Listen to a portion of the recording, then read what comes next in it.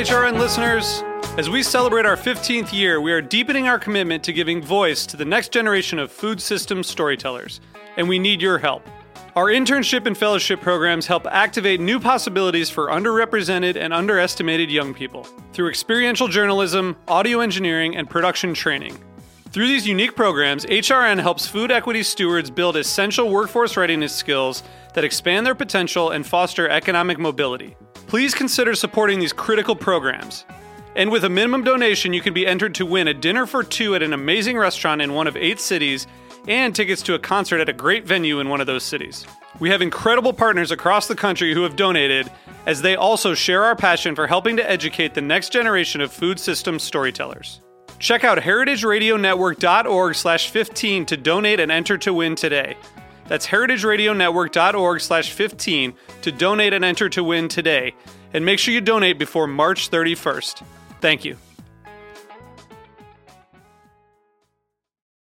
This episode of Cutting the Curd is brought to you by Comté Cheese Association. Comté, an iconic cheese from the Jura Mountains of France, favored by cheesemongers and cheese lovers all over the world.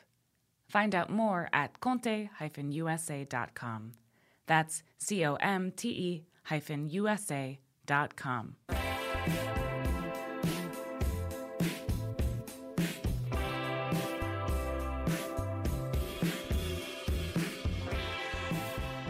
Hello everyone, I'm Carlos Yescas. I'm your guest host for today. Before we begin, I want to remind listeners to send in your ideas about topics you would like us to cover on the show. You can do so by following us on our show page on Instagram at Cutting the Curd. Today, I'm going to be speaking with Grace Gursuni. She is an American organic farmer and writer. She's the author of books and articles on soil management and composting. She serves on the faculty of Goddard College in Vermont and the Institute for Social Ecology. It is precisely her involvement in the social ecology movement that we will be talking about today. Welcome to the show, Grace.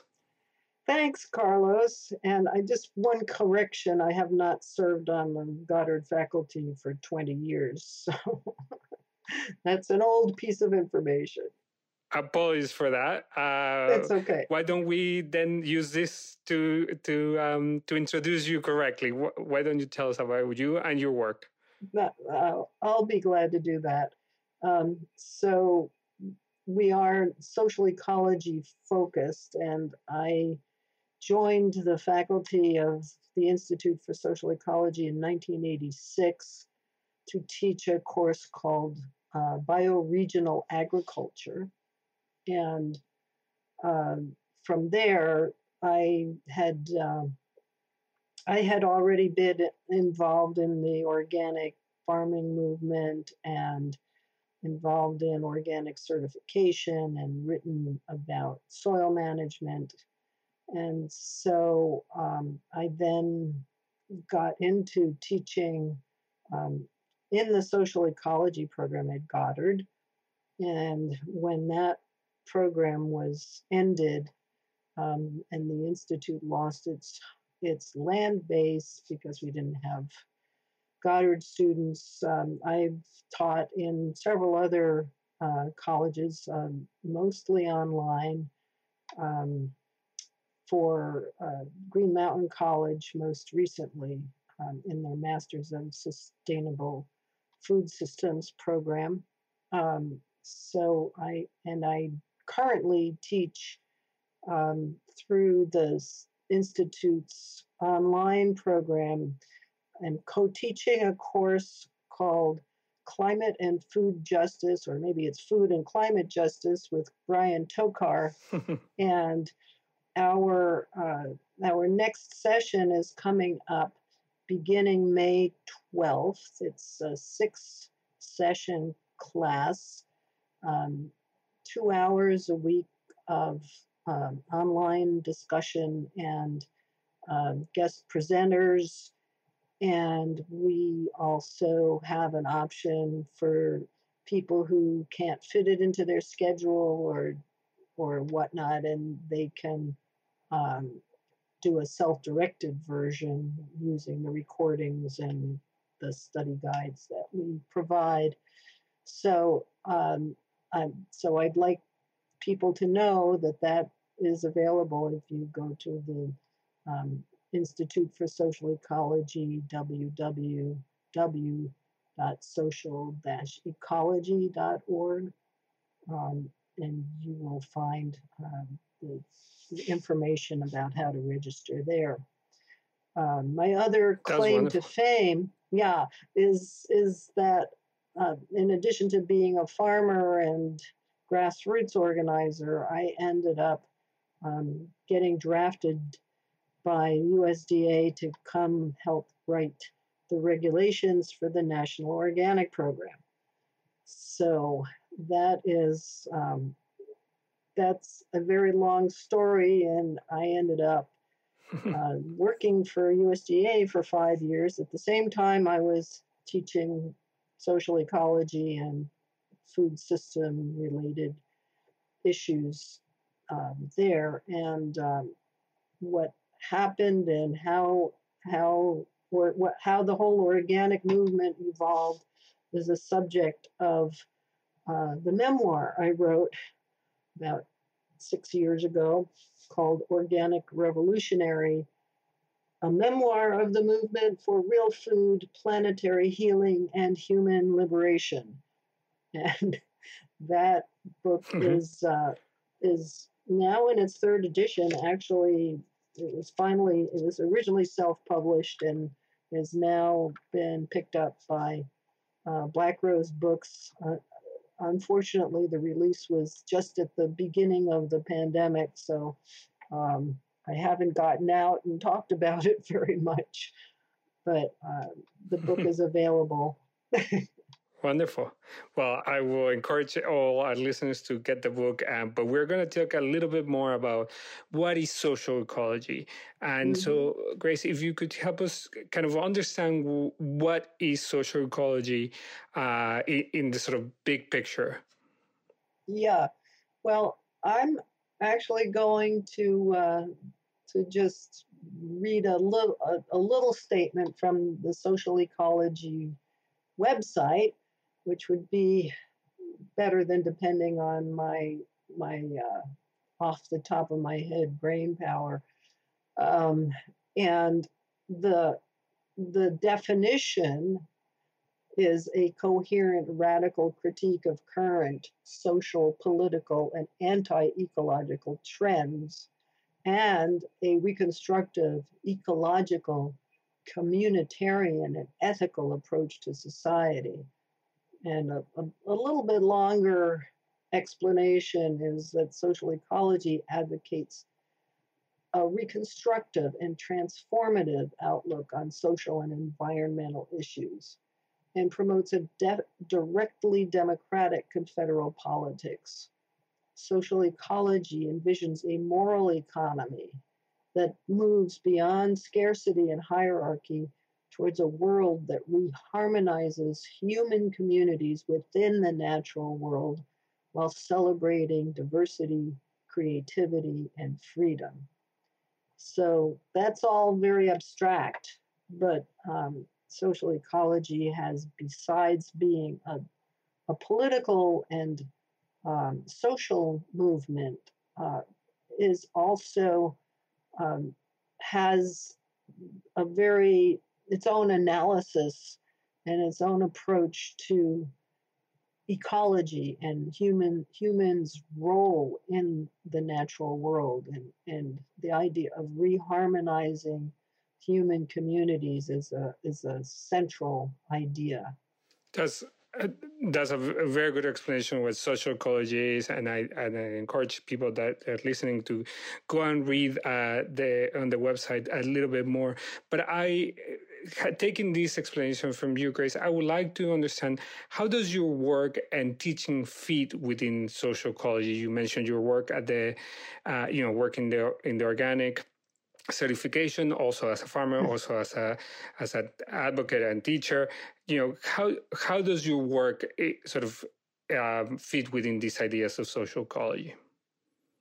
Well, alternative agriculture and food systems has been an integral part of social ecology from the get-go.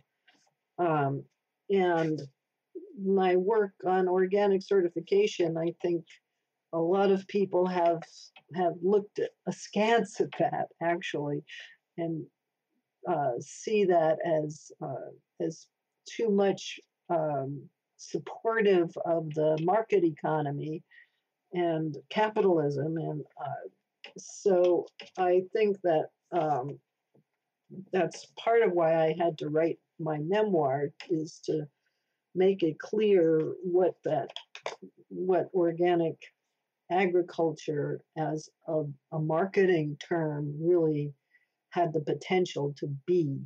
So, Murray Bookchin, as you may know, was the co-founder of the Institute for Social Ecology and the theoretical genius who really devised most of the philosophical um, ideas and political ideas that form the basis for social ecology. And he is one of his less well-known books that I think was an important one that predated the release of Silent Spring by a few months, was called Our Synthetic Environment, in which he talked about the danger to soil and water and human health and the environment from the current methods of agriculture and food systems and so forth and so on. And he talked also a great deal about the need for localized food systems and decentralized politics, starting with control over local control over the basic necessities of life, like food and water and energy and healthcare and so forth. So this is really fundamental to social ecology, and that's why there was a course being taught in the Institute called Bioregional Agriculture that was foundational. Right. And so just to sort of recap, this comes from sort of a critique of capitalism for our listeners, a critique of capitalism that is trying to reinsert sort of social aspects, but as well as move beyond just identity politics, racial radical theory, and also include ecology as a part of the critique of capitalism, and how to, but also be, as you said in the beginning of the introduction, a positive way of coming up with solutions for that. Am I correct that this is the reading of what, in general, social ecology could be understood as? That's very true. Exactly. And sometimes it's characterized as utopian, and we wear the utopian label proudly because we believe that we must envision and have the imagination to discover and to create different forms of social relations, as well as relationships with the natural world, or second nature, as Bookchin would call it. Wonderful. That's wonderful. And so now, just to I guess to bring this, what seems that could be understood as a lot of theory, as you say, as sometimes utopic, I would like to bring it sort of closer to our conversation about the food system in the United States, if you allow me. And so Sure. My question is, when thinking about our current food system in the U.S., where do you see the biggest obstacles for change to a system that better protects the earth, but also, sort of accounts for the questions within the social ecology movement? Well, certainly the biggest obstacles are political. I mean, there's no question about that. And that's why most of the emphasis in the social ecology world is really on politics um, and forms of organization. So, um, political with a emphasis on radical politics, on decentralized, directly democratic politics, uh, anti-capitalist in the sense of um, the the the really the ecological problems and social problems are all connected, and they're all connected to the essential dynamic of capitalism and the marketplace that demands consumerism and uh, that plays financial games with money that do not produce anything that's of value to anybody. and uh, Right. and that's those are just two examples. I mean, capitalism is also rooted in inequality and in what can be called a caste system of subjugation and oppression of people, primarily people of color, people of the global South. Um, and that is really part and parcel of how it keeps um, its it it's the population obedient, I guess, or compliant, is that they're the fear um, of being less than, of becoming less than human, and therefore whole populations of people become less than human in the capitalist system. So Right. uh, that is a real problem, and we're all doing our small part to try to demonstrate that it doesn't have to be that way. Um, it is not an inevitable part of human nature to oppress others. Um, so the idea that we have to have hierarchies in order to function as a society is really not correct. And that is part of the aim, is to demonstrate ways of relating to each other politically and economically that are equitable and just. How does that system of subjugation and devaluation of some and the benefit of others relates to the current food system in the United States? Well, I mean, the current food system in the United States is based on exploitation of large numbers of people who are at the lowest rungs of society, don't even are not even included in the labor laws that were enacted in the New Deal. I'm talking about farm workers in particular, food service workers of all kinds, lowest paid people, most exploited, usually people of color and immigrants, including undocumented immigrants, subjected to all kinds of abuse. And this is a carryover from slavery. That was what built this country, and it was an agricultural necessity in the eyes of the the original settlers in southern states in particular, of course, but it also was supported by the industrialists of the North who wanted to be able to obtain cotton cheaply for the mills. So it is the whole food system is predicated on um, mass production and centralized massive um, production centers, and then distribution that does not get to everybody who needs it. Right. And that is obviously one of the big problems, not only in terms of distribution and economics, but also a political discussion. Is not just alone an economic conversation. This is what social ecology tries to get at, that it has a political as well as an economic and an ecological component that needs to be talked all together. Am I right? That's right. And it really is a holistic understanding that it's an ecological understanding in the fact that we see that it's all connected. We can't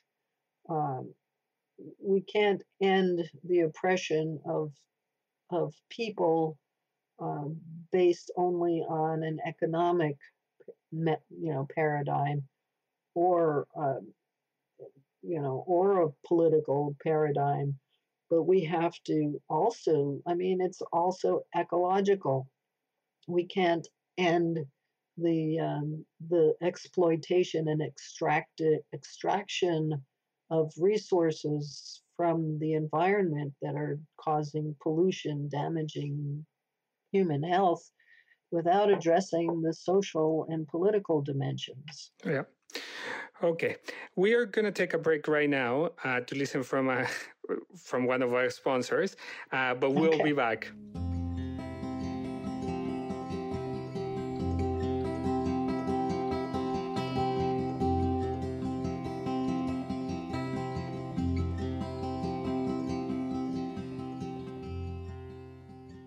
This episode of Cutting the Curd is brought to you by Comté Cheese Association.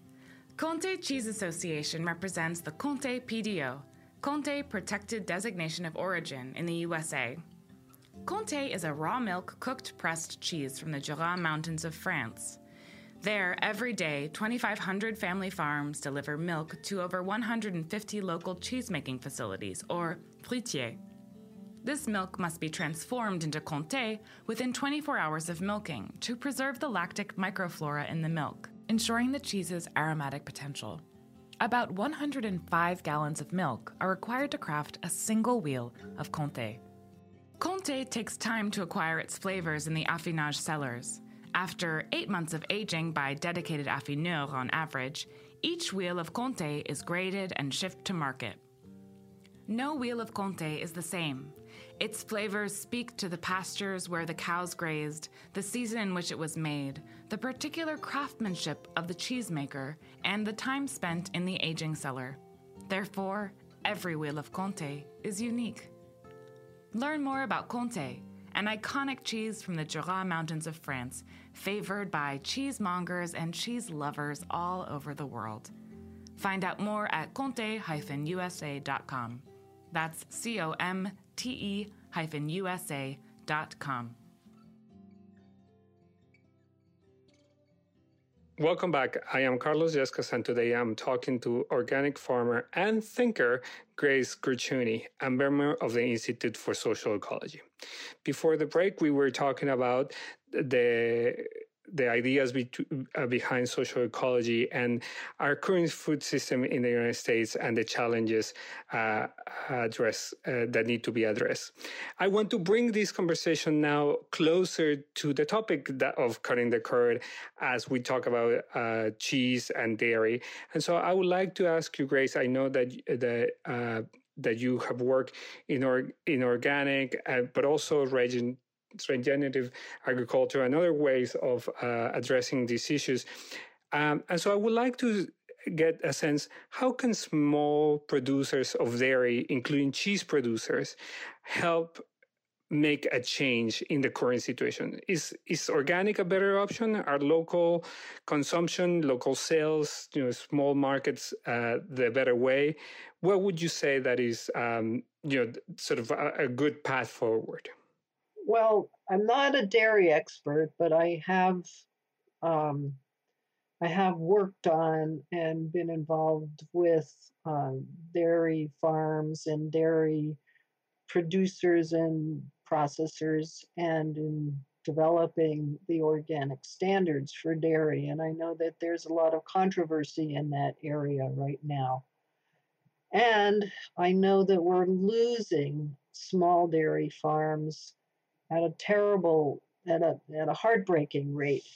And I come from Vermont, which uh, in which the dairy industry has been a bedrock of our state economy for many decades, maybe you know over probably 200 years, and it is in real trouble. And Okay. we're just as an example, I'm sure you've heard about the fact that a major organic milk market, Horizon Organic, um, decided to cancel the contracts of almost 100 northeastern small dairy farmers because they decided it was no longer economically justifiable to send a milk truck to go pick up from all of these small farms when they are able to get massive amounts of organic milk from huge concentrated uh, Midwestern dairy farms. And there's a lot of controversy about whether those farms are actually skirting the organic standards and undercutting the prices. And the dairy industry has long been, I mean, it's not at all peculiar to organic or even to food. The concentration of the consolidation of many industries is a big concern at this point. So that's that side of the coin.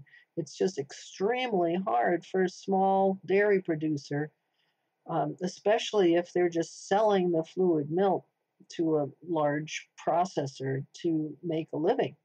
And most of the time, they're Right. selling their milk at below the cost of production, which is hardly sustainable. So, um, so the question is, can small producers survive if they produce value-added products? Well, we do have some examples of small yogurt producers and small cheese producers who have basically vertically integrated small systems, and who market more or less locally. I mean, certainly regionally. I'm thinking of Butterworks Farm yogurt, but then I also have a had a role in the origin story of Stonyfield Farm, which Hmm. I don't think I'll tell that story, but it really started out to be just a small educational center that was going to sell yogurt as a way to support the school. Um, but it that is an example of a of a large international um, organization that is trying to make it possible for the small, really organic, really grass based dairy farms to survive. Um, I know that that's controversial. So it isn't easy, in other words, and it's important for people who want to be able to participate in helping to search out those small local producers. If you live in a big city, it's not so easy. And I know you're in New York, is that correct? I'm actually in England, but I used to live in New York. Yes. Yeah, well, in New York, there are some wonderful farmers markets where you can go and find small cheese producers and small dairy products producers of other kinds, uh, and buy their products, but it's not very accessible to people who don't have time to go to farmers markets or don't have the money. So the Horizon organic products are the stuff that's sold in places like Walmart and Costco, where more people buy their organic products.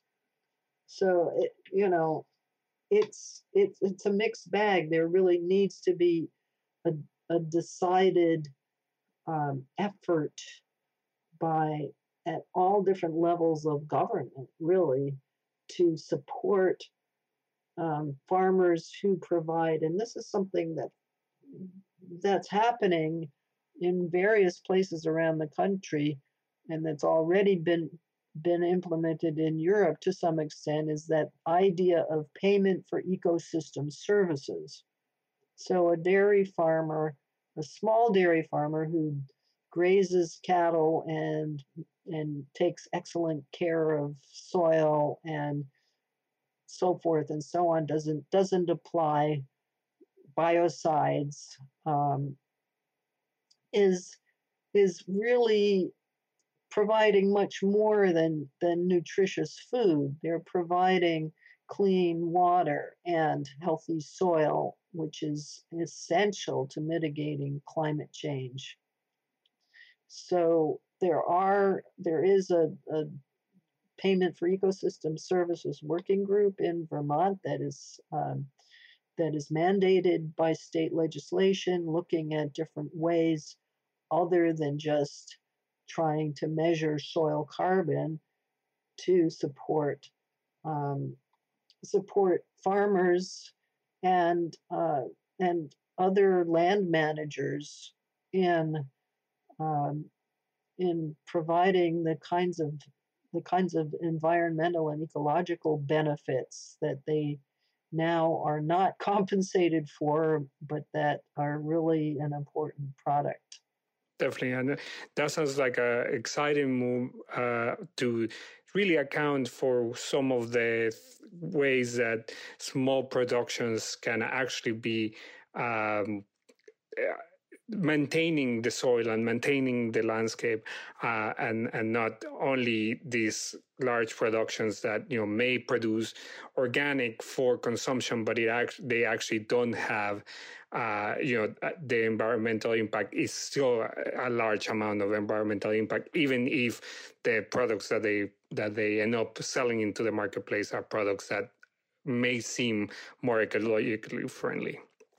I don't want to imply that organic farming is not necessarily providing those benefits. I think that was certainly the intent of the program as written, to ensure that all organic farmers did things right. In practice, that doesn't always happen, but they're more likely to be organic farmers than anything else. And these other concepts like regenerative and resilient agriculture and the various other variants are fine and good, but they're not really any different from what the organic standards required. So I just wanted to make that point. Thank you. That's a good clarification for the listeners and for me as well. Can I ask you now, as we move forward addressing the challenges that come with climate change, is there a viable option?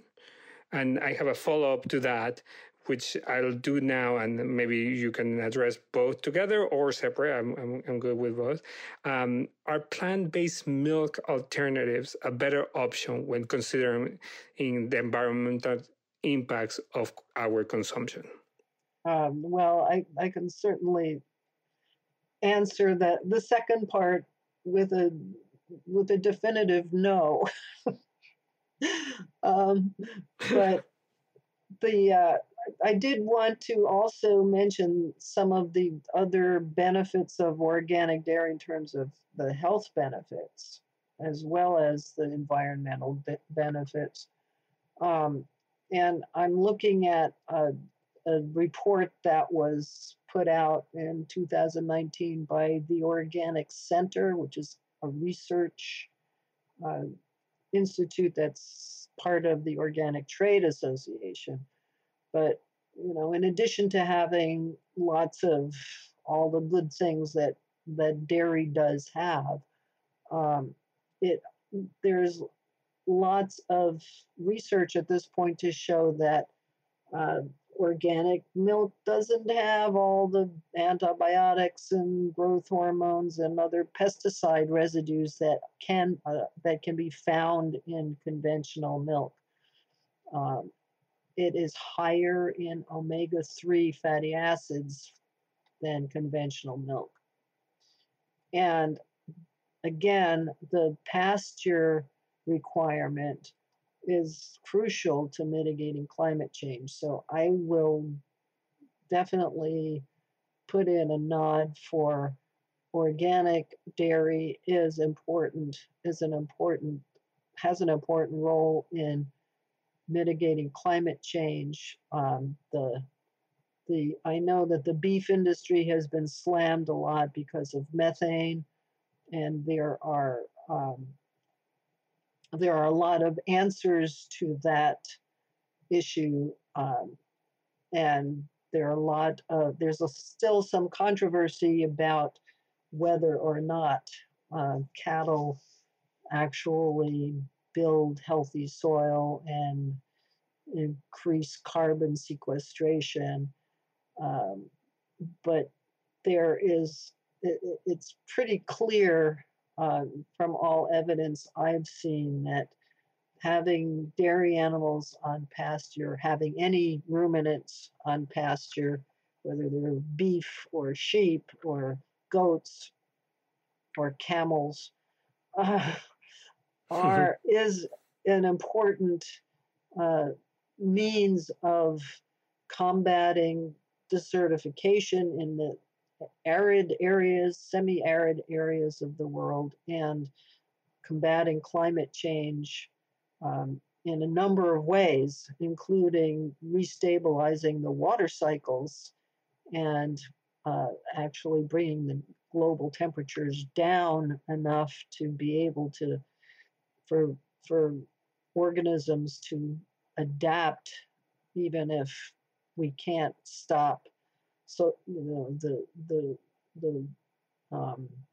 worst of climate change, it's a help. So, there's a huge amount of literature on how building soil can really overcome and possibly even eliminate the additional CO2 in the atmosphere. And organic agriculture also has a blanket prohibition on synthetic nitrogen fertilizer, which is one of the worst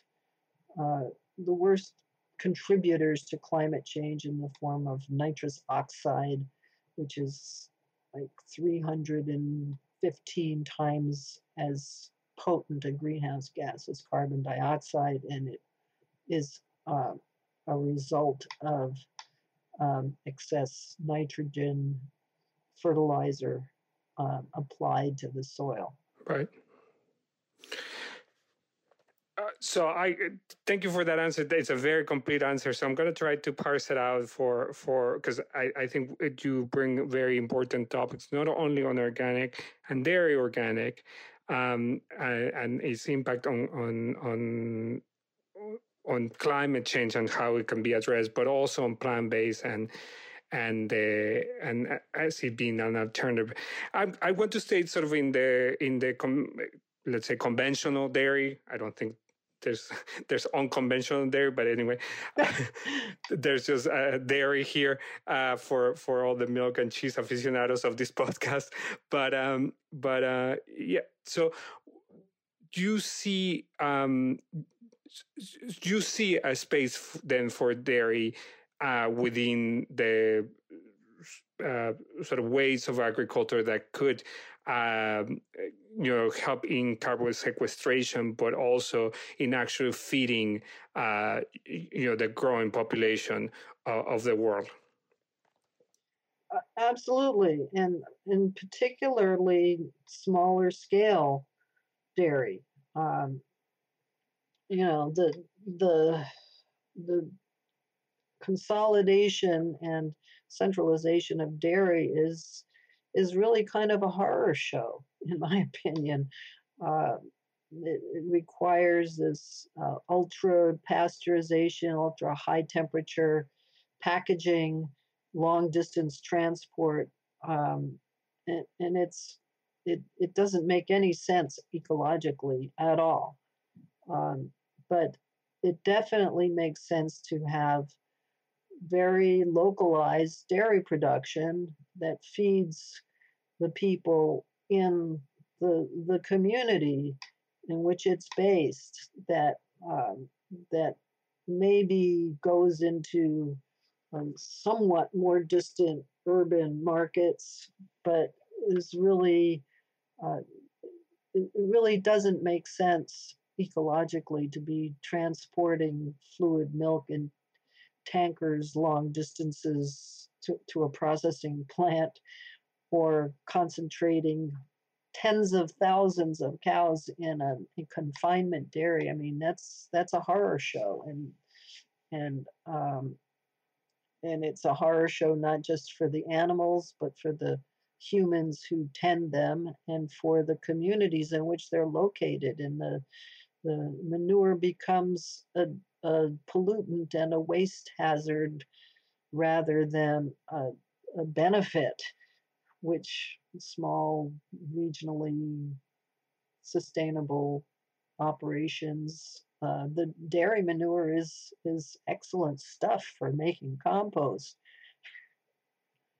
So, it really is a matter of relocalizing food, and rather than thinking in terms of that having to feed the world, the answer is get out of the way and let the world feed itself. Right. Yeah, that's a good way of thinking about it, and I also think it's a good segue to that second part of my question about plant-based milk alternatives, and I think it's an interesting conversation that so many of these plant-based milks and meats are actually the products of big conglomerates now that they're being bought out by these big companies, and so this centralization of food, of these new foods, actually ends up creating more of that problem that we're here talking about, that maybe regional smaller systems are better than these trying to feed the world from above and at a boardroom in either London or New York. Absolutely, and it might be worth mentioning that the plant-based meat substitutes pretty much depend on genetically modified organisms to exist, and they're definitely not organically produced. And even just the simple plant-based milks, aside from coconut milk, which is a tree fruit, and some of the nut milks. But even that, I mean, almonds are huge users of water in California, which is ridiculous. But any kind of cultivated crop, whether it's grains or vegetables, is very difficult to grow in a way that does not contribute to soil degradation in some way. Organic farmers can do it, and it is possible to do some tillage and cultivation and that are required by annual row crops like oats or other grains or vegetables, but it is not the most ideal way, the most ideal way to protect soil and to sequester carbon and to reverse desertification is to do everything, is to keep the ground covered the maximum amount of time of the year by green growing plants.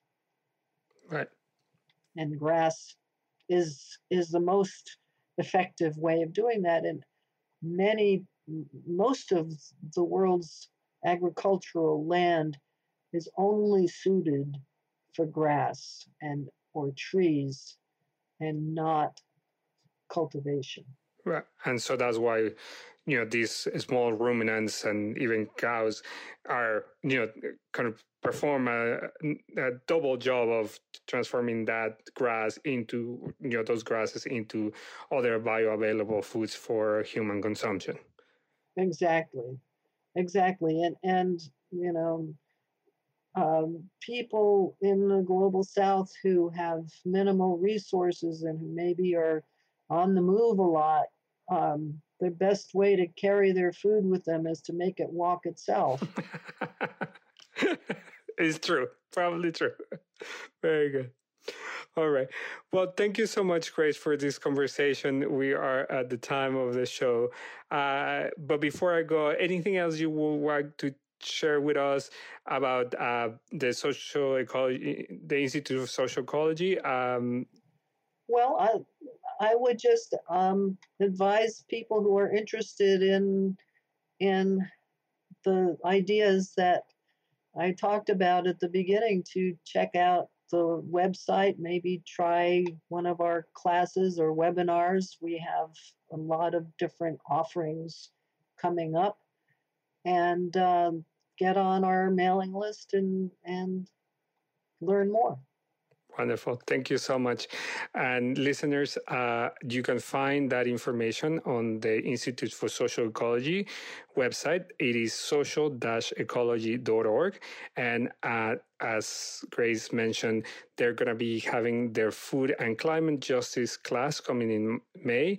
And there's another class called Ecology, Democracy, and Utopia. It's also going to be running this year. I should come out myself and say that I took one of these classes during the pandemic. It was a wonderful class to take and sparked a lot of my curiosity.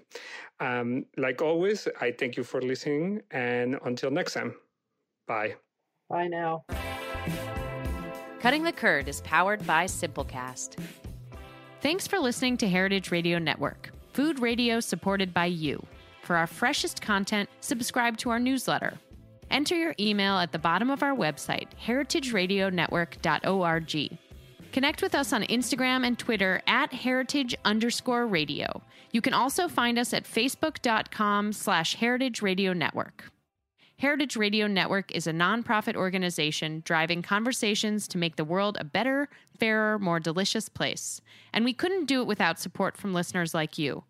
Want to be a part of the food world's most innovative community? Subscribe to the shows you like, tell your friends, and please join the HRN family by becoming a member. Just click on the beating heart at the top right of our homepage. Thanks for listening.